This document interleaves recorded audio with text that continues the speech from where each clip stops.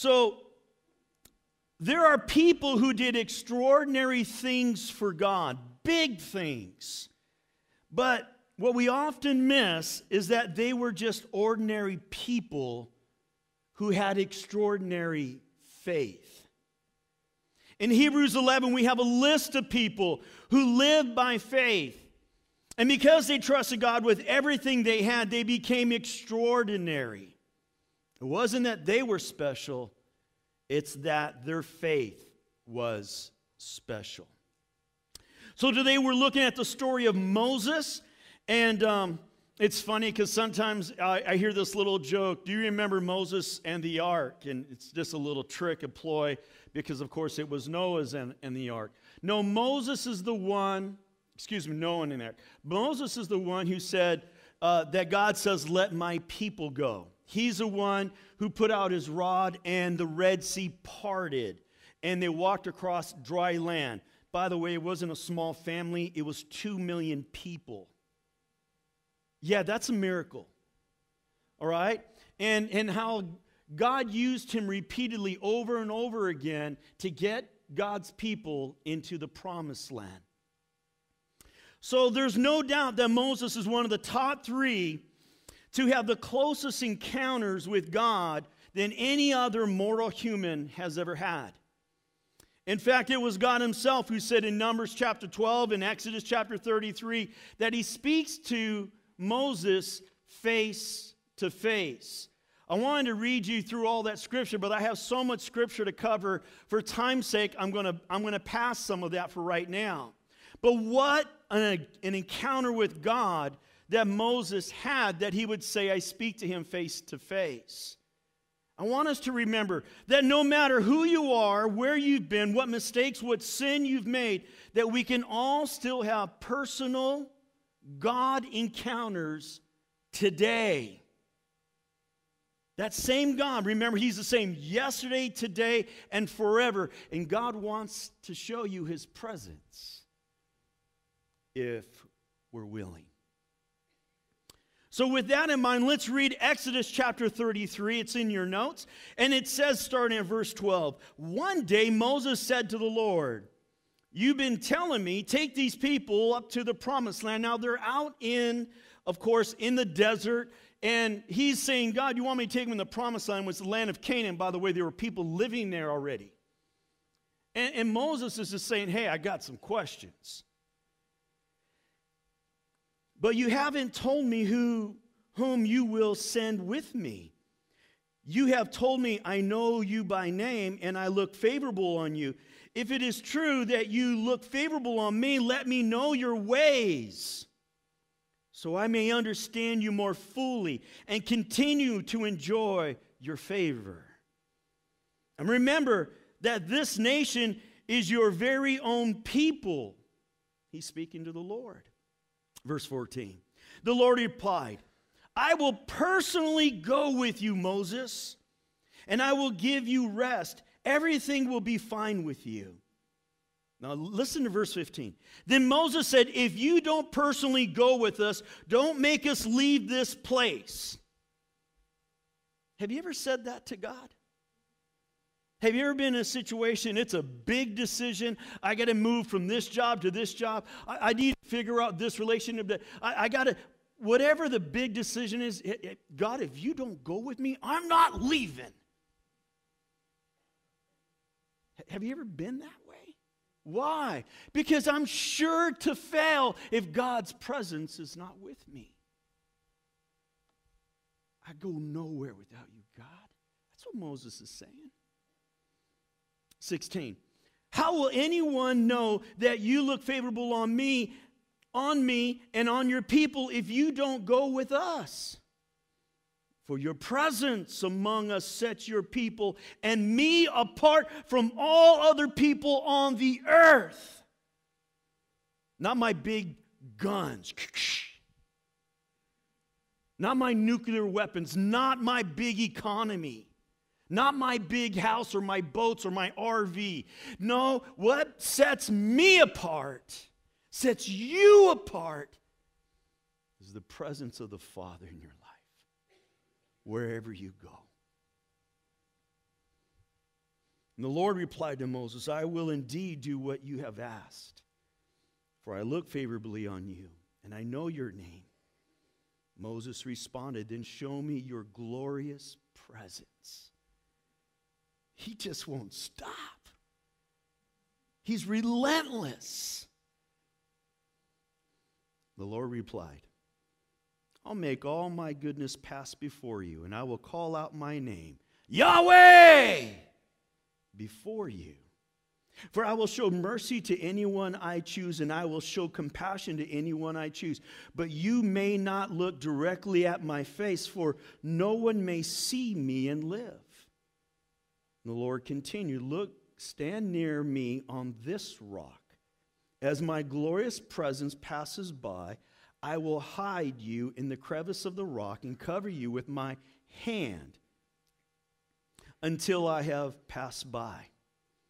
Then I will remove my hand and let you see me from behind, but my face will not be seen. Now I'm confused. How about you? He tells us that he's allowed no other person but Moses to see him face to face. I mean, what's going on here? I mean, clearly we have a contradiction. And it would be, unless we understood the original meaning of the word face in this context. In the Hebrew, the word is panim, P-A-N-I-M. And what it means literally is a lot of different things. It can mean that we understand this term in such a way that the word could have a specific literal anatomic sense of reference to the front of a person's head. It can also refer to the surface of someone's face, like something such as the face of the earth. But in this case, what it means is referring to the glory of God, to the presence of God. See, God had to kick Adam and Eve out of the garden because if the glory of God was to shine upon them because they had sin within them, they would die. So out of compassion, he had to remove them. So God could not let Moses see the full glory, the fullness of God without dying. So God says, here you are. You're right there. I'm going to cover you up. And then when I walk by, then you can see a part of my presence, of my glory. He was so much in the presence of God that when he came down from Mount Sinai, the people saw the radiance of God on his face. It shone so much that they were afraid and would not approach the man of God. So he literally had to get a veil and cover his face because when you're in the presence of God, it changes you. And people will see it. So Moses, well, he was known to be many things. He was known to be the great deliverer.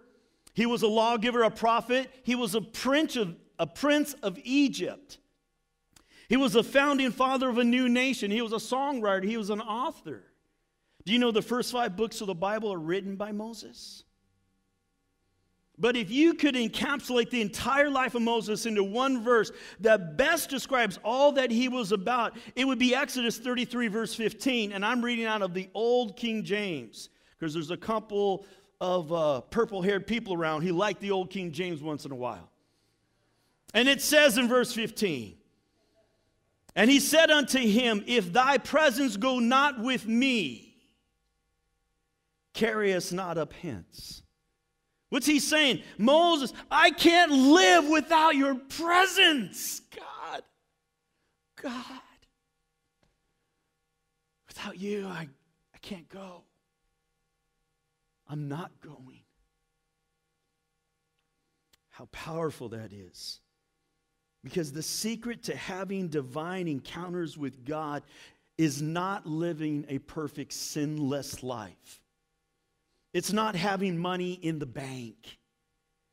The church that you attend is not the key, but it should be River Rock. It's not your social class. The secret to having a personal encounter with God is a pure, humble, passionate desire to be in his presence. You can't fake that. You can't manufacture that. It either comes from the marrow of your bone, from the center of your heart, or you need to spend more time on your knees. Moses wasn't saying, I can't. He was saying, I will not go on without you. Do you want to know God like that? I mean, I know a lot of people say, I want to know as much about God as I can. I don't care about that. I don't want to know about God. I want to know God. Do you see the difference? I know a lot about different things. But I know my wife. I know her. She knows me. There's difference. I don't want Bible knowledge. I don't want history knowledge. I want to know his heartbeat. I want to know the core of who he is.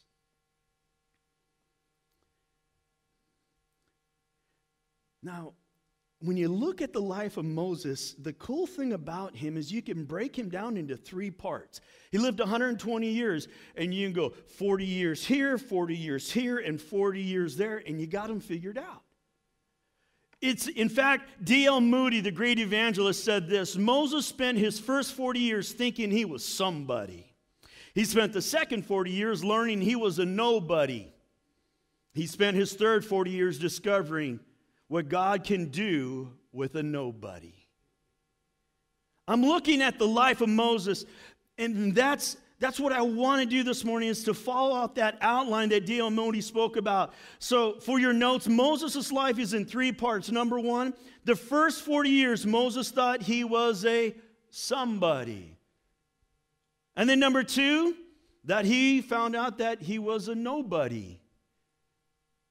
And number 3, he discovered what God can do with a nobody. Number 1, he was royalty. He was a prince of Egypt. Number 2, he was a peasant. He was taking care of sheep.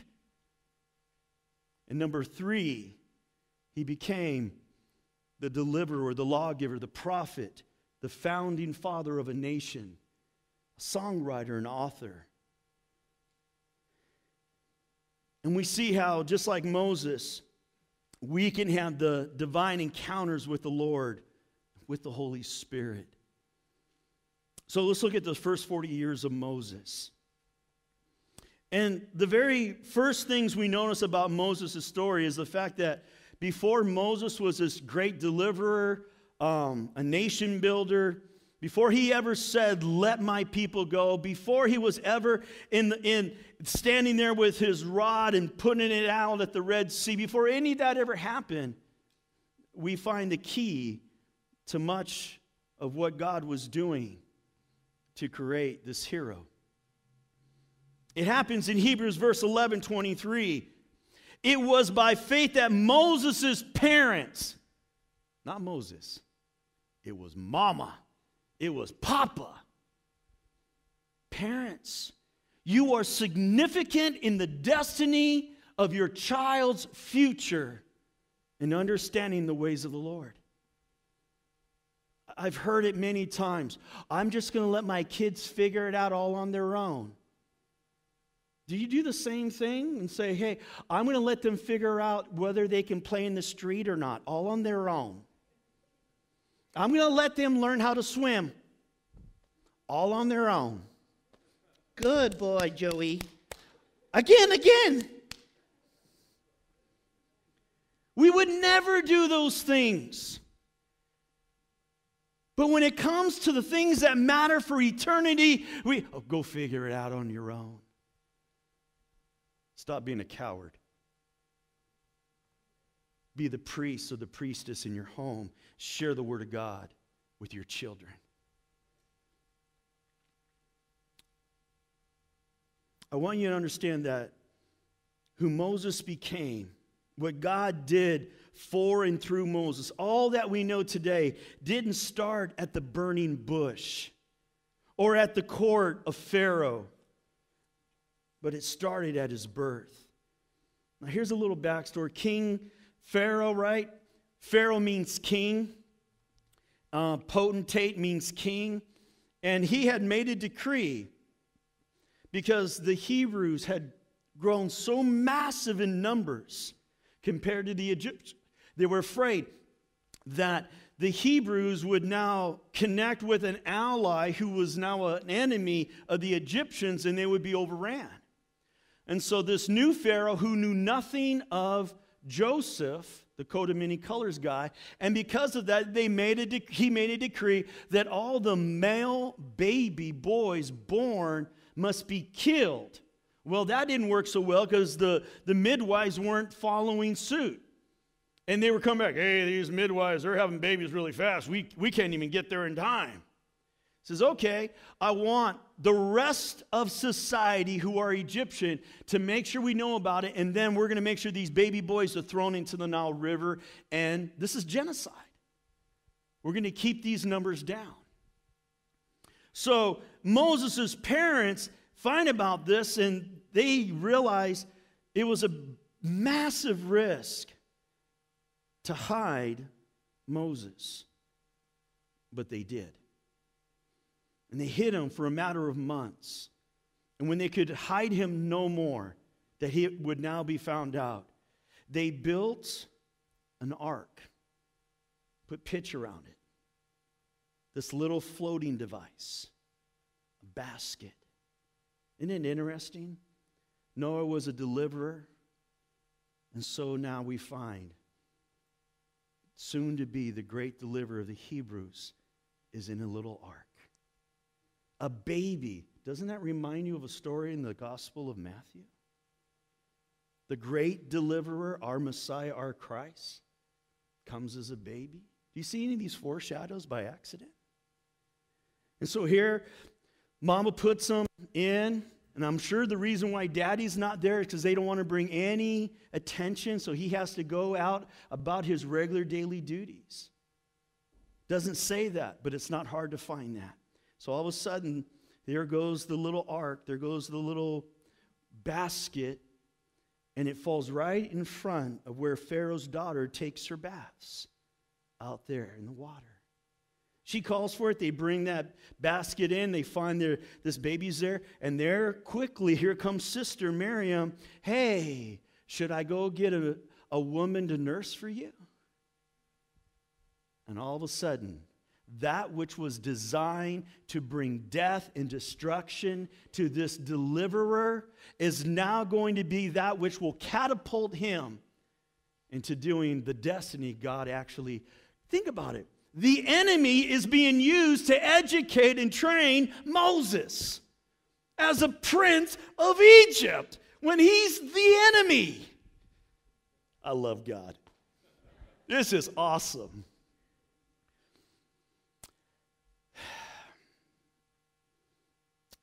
What tenacity they had to believe.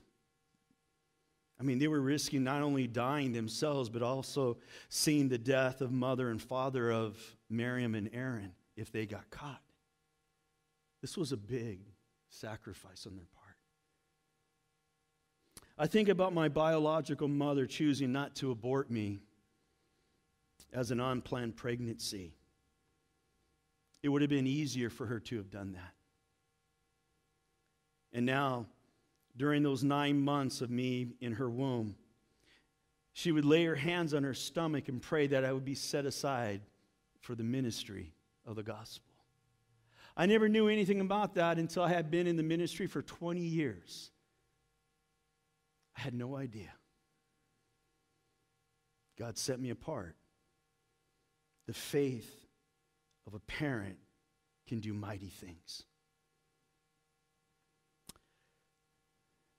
So, Moses was educated by the Egyptians. He learned their language. He learned their customs. He learned all the unique things that a prince of Egypt would be taught. It says in Acts chapter 7, and it is not on your notes, verse 22, Moses was taught all the wisdom of the Egyptians, and he was powerful both in speech and in action. One day when Moses was 40 years old, he decided to visit his relatives, the people of Israel. He saw an Egyptian mistreating an Israelite. So Moses came to the man's defense and avenged him, killing the Egyptian. I'm going to take things in my own hands and take care of the situation. Moses assumed his fellow Israelites. The reason he knew, because he had connection with the Hebrews all the time. Mama was always nursing him. They probably nursed him between ages 5 to 7. That's a lot of time. And he knew he was a Hebrew. I'll guarantee you, the Egyptians, the Pharaoh, they made sure he knew he was adopted.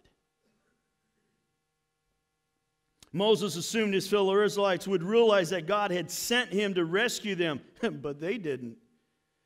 You see, on the next day, when Moses saw two Hebrews fighting amongst themselves, he's playing the peacemaker. Hey, guys, stop. And they go, hey, what are you going to do? Kill us like you killed the other guy, the Egyptian, yesterday? And try to bury him in the sand? So now he knew it was exposed, and he took off. He fled for fear of what his adopted father would do to him, the Pharaoh. No matter what God has called you to do, there's always a timing issue. The right thing done at the wrong time produces failure. It was the right thing to go against the Egyptians, to see God's people set free, but he did it in the wrong way and in the wrong time, and it produced failure. So let's look at the next second 40 years. So Moses learned he was a nobody. And here's where we are. The mighty man of Moses, the one who was mighty in words and deed, now finds himself in the backside of the desert. Can you imagine Moses' fear, his confusion, his desperation? It's not a stretch to conclude that Moses must have been thinking, what have I done? I'm an idiot. I'm dead. He goes from being a mighty prince of Egypt to being a peasant. He's now a homeless person in the desert with no family, no friends, no attendants, nothing. His story continues to where he's now keeping his father-in-law's sheep. The little story goes that Jethro's girls were about to feed the camels, and they were there at the well trying to get all this, and these shepherds came out, and they were bullies, and they pushed them out of the way. And Moses came in because he can't help it. When he sees a conflict, he has to hurt somebody. And he gets involved in something that in this case worked out well. And he told those shepherds a thing or two, and he took care of the business. And then he feeds all the camels and all that needed water. He took care of it. Where it gets back to Jethro, and Jethro says, you can come stay with us. And as time went on, he finally gave one of his daughters to be his wife, Zipporah. And there, now he spends the next 40 years discovering he's really nobody. He's nobody. I was a prince of Egypt. I had servants who took care of everything for me. I never had to cook. Never had to clean anything. I just snapped my fingers. We used to play like royalty would play. But now all of a sudden, it's the end of the 40 years. And God comes to him. You know that burning bush thing? Can you imagine walking, all of a sudden you see this bush, it's on fire, and it's not burning? It would grab my attention. And it grabbed his attention. And then, all of a sudden, you hear the voice of the universe talking to you. Hey, take your shoes off, buddy. You're on holy ground. And he does. And God says, I need you to go set my people free. And he does, because he's gone from being a somebody to being a nobody, that he's no longer willing to fight like he did back there. Now he's like, whoa, back up. He has 5 excuses as to why he doesn't want to do this. Number one, he tells God, I'm a nobody. Who am I that I should go? Why? I'm a peasant. I'm a shepherd. Can't you smell me? And number two, I don't really know who you are, God. Who am I to tell them who sent me? Who are you? Number three, what if they don't believe me? 4, I am no public speaker. I don't know what to say. You know what? Number 5, send somebody else. I wonder how many today in the body of Christ are using excuses just like Moses. How many of us are doing the same thing? We know we're supposed to talk to that coworker. We know we're supposed to do something with that neighbor. We know we're supposed to do something in our marriage. We know we're supposed to, but God, who am I? But God, ...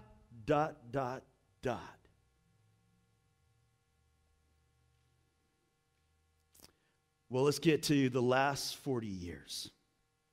Moses discovered what God can do with a nobody. And this is where it gets really good, where it gets going. Because it's Moses' last 40 years that God does his greatest work in and through Moses. Don't let anyone tell you that it's too late to serve God. I don't care if you've never been to Sunday school, you never went to youth camp, kids camp, you've never been on a retreat. Please, stop limiting how big God is. God can use you. A 6-year-old woman wrote Dear Abby. For those of you who do not know who Dear Abby is, she's the one who gives free advice via newspaper and now on the internet kind of thing. Right? So here, this lady writes to Dear Abby and asks. Now, she's 60 years old. And she asked Dear Abby for her advice on going back to college and getting her degree. She wrote to Abby and said, when I get finished, I'll be 64. Abby wrote back and asked her, well, how old will you be in 4 years if you don't get the degree? Amen? So now in the story, Moses goes to Pharaoh and says, God says, let my people go.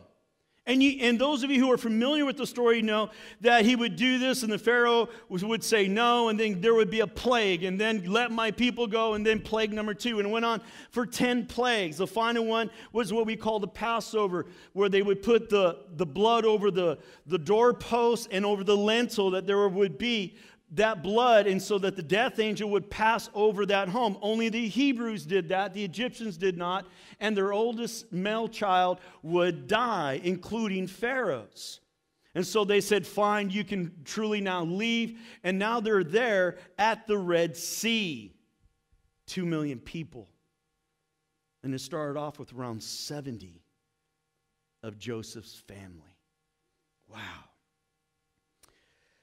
So there's Moses. He's recognizing that that Pharaoh's army is now coming. And God says, grab that rod. Remember that rod, God's been using that rod. First time he put it on the ground, it turned into a snake. He says, grab it by the tail and turn it back into a rod. And so God told him, stretch out your rod. And the Red Sea parted. It parted so vast and so wide, 2 million people could cross, and the wind was blowing so hard that it literally dried up the soil underneath where the water had been. And so then Moses led them in the desert, and Moses goes to Mount Sinai to seek the will of God. We're creating a nation. God, we need some laws. We need to know how we're to operate, how we're to treat you, and how you want us to treat one another. And as he went up alone, did you catch that? You need to spend time with God alone. Alone. It's so critically important. Alone, God speaks to Moses. All the other big leaders, hey, they had to stay back at a distance. They could see something was going on. They could see the presence of God. They knew it was happening, but they couldn't get close. And there's a time for you that you got to do the same thing. The time is daily. The time is life journaling. Being in His presence. And God gave Moses 10 commands. The laws that something happened while he was up there that wasn't good. The people built a golden calf, and God was so ready to wipe them all out.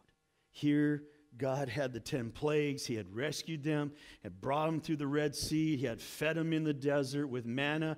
All this stuff was going on, and after all these miracles, Aaron, Moses' brother, decided to listen to the disgruntled complaints of the people, to follow the lead of the murmuring people. Aaron had forgotten all the miracles that God had already done. Building the golden calf was literally going back to the ways and to the customs of Egypt. Going back to slavery. Building this idol was a violation of the first commandment of the 10. Not have any other idols before me. And God had just given them to Moses. So now God was about to destroy. And what did Moses do? He began to intercede for his people, for the people of God. You know, you're maturing in God when your prayers are not all about you and your immediate circle. When you're praying for others, even when they're in the wrong, you're praying for them.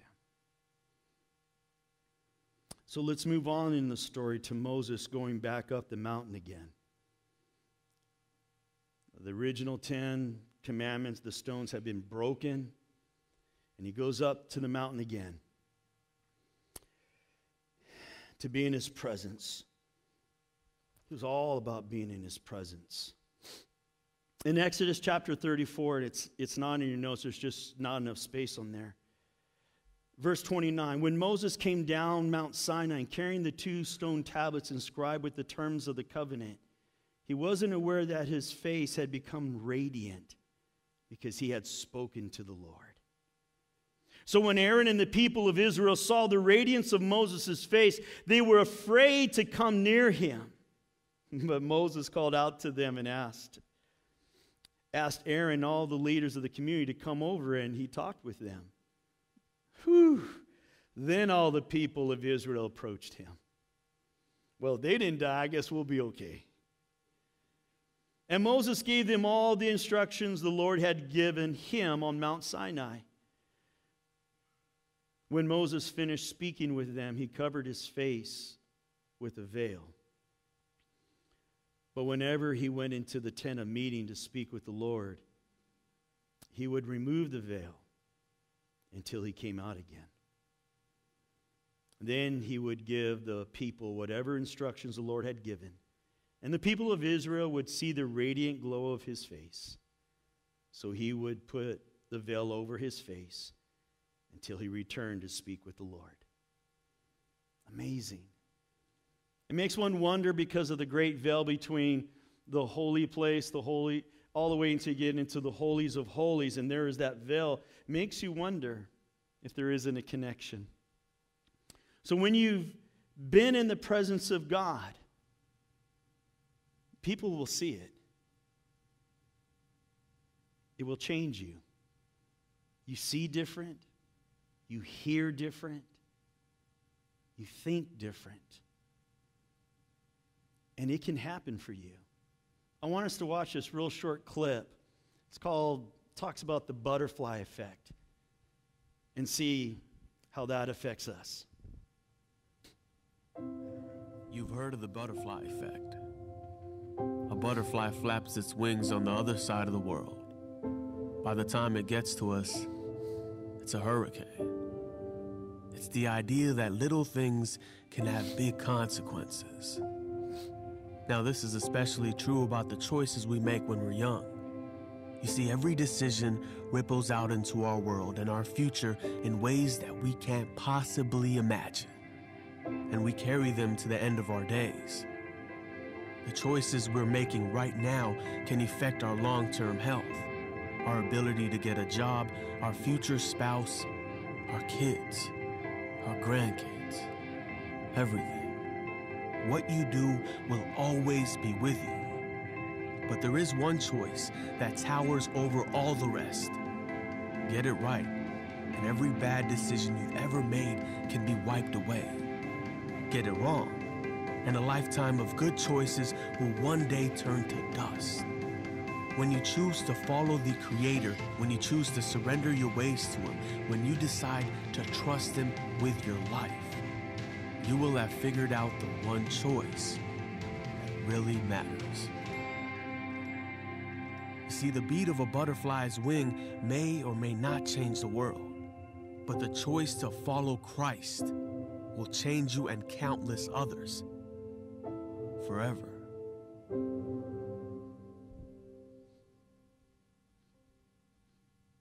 Isn't that amazing? The choices we make.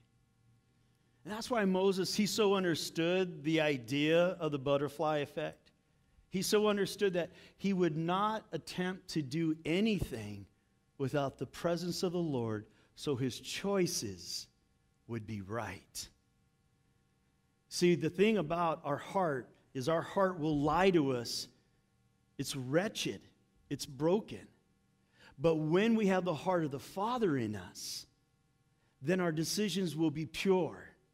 They'll be holy. They'll be humble. They'll be all that the Lord wants in our life.